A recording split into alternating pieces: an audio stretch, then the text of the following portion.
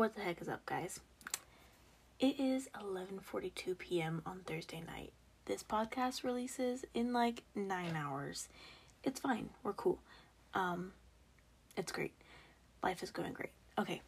I'm just gonna hurry up and get this over with because I have to go to bed and get up tomorrow so that I can pack and leave for Hutch once again because my life is very busy right now. Today I'm crocheting that scrap poncho again. It's a thing. Okay. Also, I finally got one of the stimulus checks. I haven't gotten any of them, but I finally got one of them.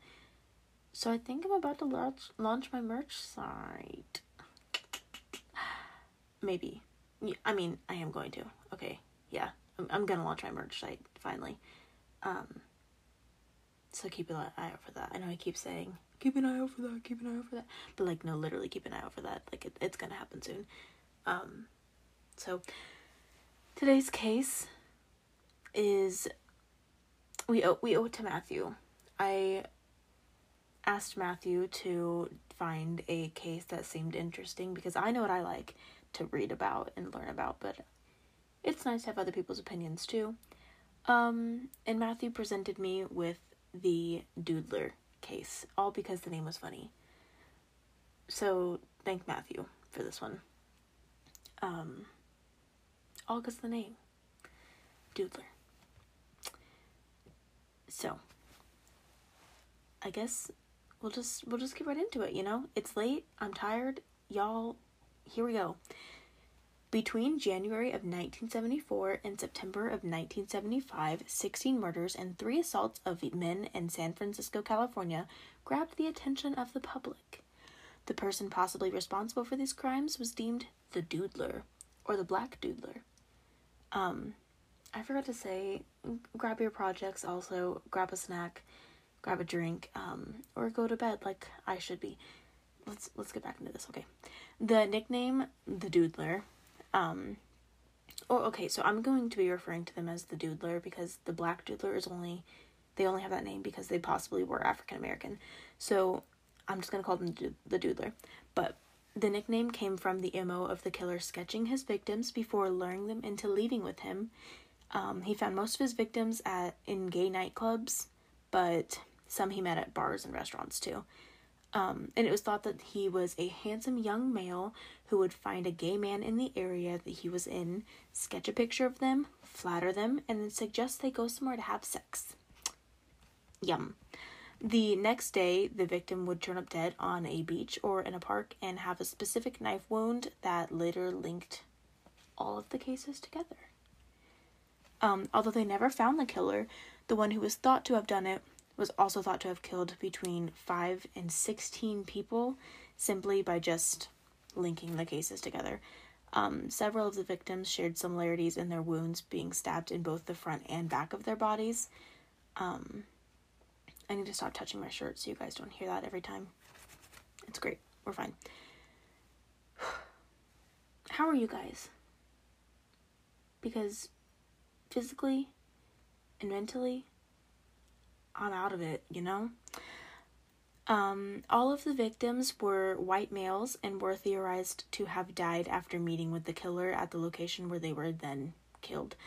The suspect was described as a male between the ages of 19 and 25 and of African descent. He was about 6 feet tall and was very slim. In the beginning of the investigation, police believed that there were possibly 3 different killers, actually. The first victim of the Doodler was Gerald Earl Kavanaugh, an immigrant from Canada, and although they weren't 100% sure, the police believe that he is the first ever victim of the Doodler. Gerald was 49 at the time of his death, which was done by stabbing. He was fully clothed and found lying face up on Ocean Beach in San Francisco on January 24th, 1974, and he was found around 1:30 a.m., and the caller who reported his body had actually called, given the information, and then hung up before giving his name, which people did find kind of spooky. And it was like a young male's voice name. What? Young male's voice name? It was a young male's voice, according to the dispatcher that took the call. So in total, he had 17 stab wounds, including some on his hands, and it was determined that he was conscious when he was attacked due to those self-defense wounds on his hands. Initially, he was unidentified and known as John Doe number 7 because he was a single man and an immigrant from Canada. The reason that Gerald was in San Francisco was because he left his home in Montreal, when he was a young boy and did a 21-month-long trip in the U.S. Army. At the end of World War II, he found himself in the Haight-Ashbury by the 1970s, and his family wasn't aware of his sexuality. And after his mother died in 1967, he never returned to visit home. So the family was super Catholic and wasn't okay with him being openly gay. That would have been a problematic situation for him. So leaving home wasn't a hard decision, because back then people were really messed up, and liking someone with the same parts as you was wrong. Davida Ashton wore a puffy blonde wig and strap-on breasts, making him a huge target in 1975. A drag queen in an area like this drew both negative and positive attention, as well as terrifying attacks. One day, Davida had gone home with a guy he met over drinks and wound up being tied up like a pig on his stomach with his hands behind his back. The guy then held a knife to his throat. I really just said throat. The guy held a knife to his throat, but he got free and fled. And 2 of his friends had been stabbed to death by men that had gone home with them for sex. One of those being our next victim that we're talking about, Jay Stevens. He went by the nickname of Jay, but his full name was Joseph Stevens. I'll be talking about him, referring to him as Jay, because that's what he liked to go by. So he was found on June 25th, 1974, by a woman walking Spreckles Lake in San Francisco. Jay was 27 and had been murdered just moments before his body was found. He was employed as a female impersonator, which I would think is a drag queen, but it said female impersonator on all the things that I saw because this was written a long time ago. So he was employed as a drag queen and a comedian. He had last been seen at the Cabaret Club in North Beach, where he had done a singing and dancing show just hours before his murder. And like Gerald, he had been stabbed in the front and back and was beaten so badly that he was almost unrecognizable. Whenever I hear stuff like that, I'm like, I don't know, my brain tries to block out how bad it might actually be. But when you really think about that, someone being unrecognizable because of the wounds on their face, we're just gonna go back to pretending that I don't know what that looks like.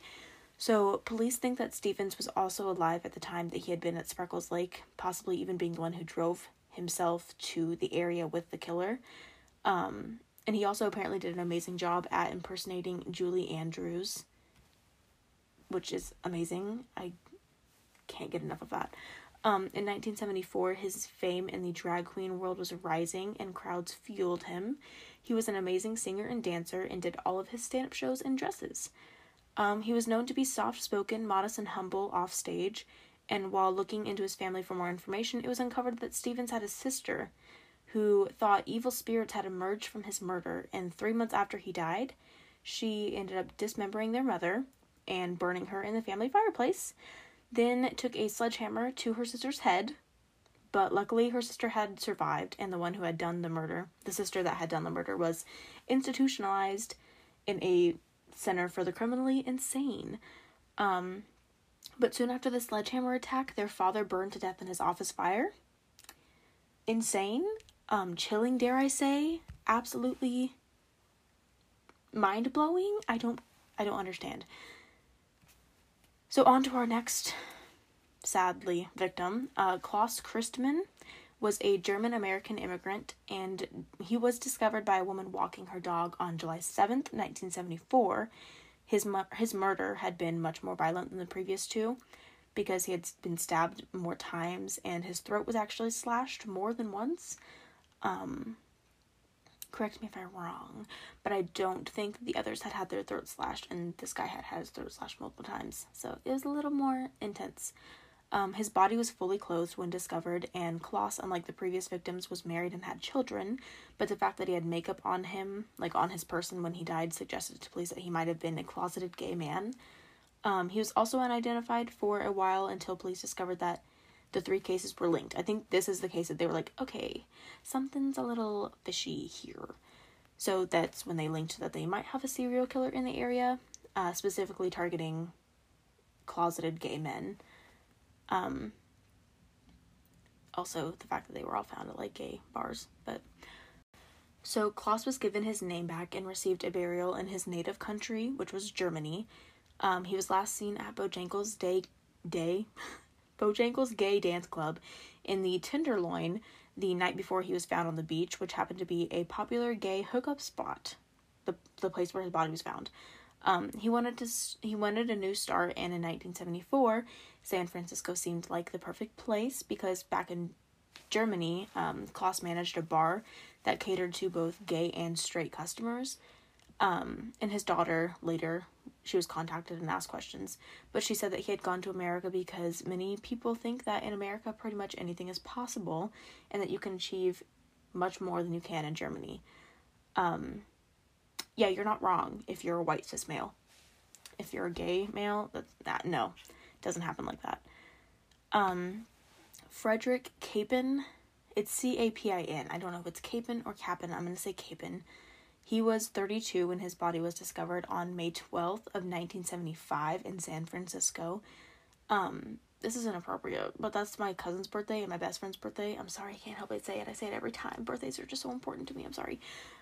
Frederick had been stabbed along with the other victims, but died from the wounds to his aorta, which is that, like, giant artery that runs through, I think it's the left side of your heart.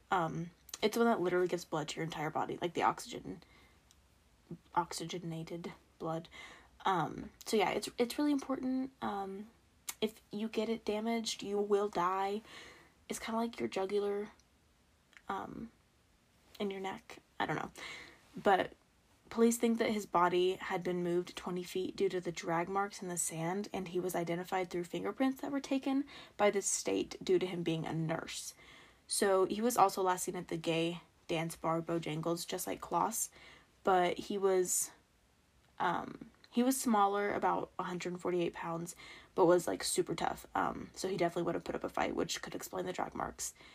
He was a war hero, and in 1965, as a Navy medical corpsman, he dragged 4 wounded Marines out of a combat zone while Viet Cong soldiers shot at them, and during the battle, his lower left leg was shot and shattered, and due to this, he was awarded the Navy and Marine Corps Commendation Medal. I don't know anything, if you can't tell.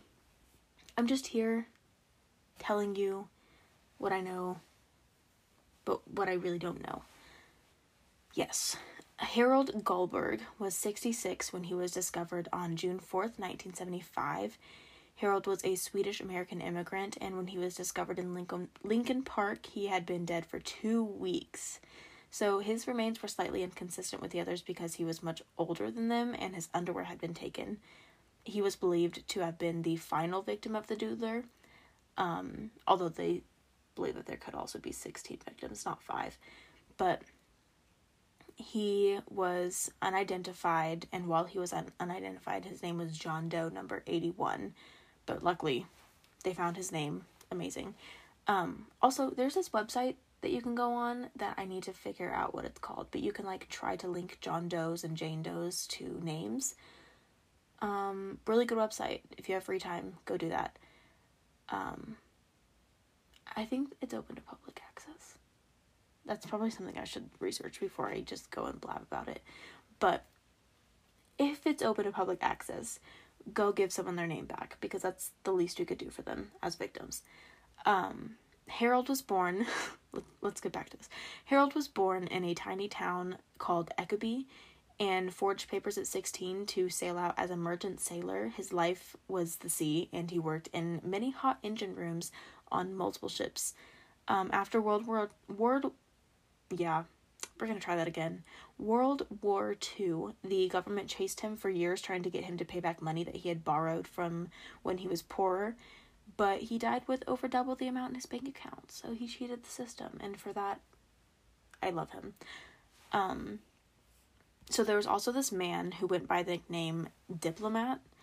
He was described as handsome, mysterious, and a familiar face in most of the gay bars in the San Francisco area. And just like Harold, he was Scandinavian.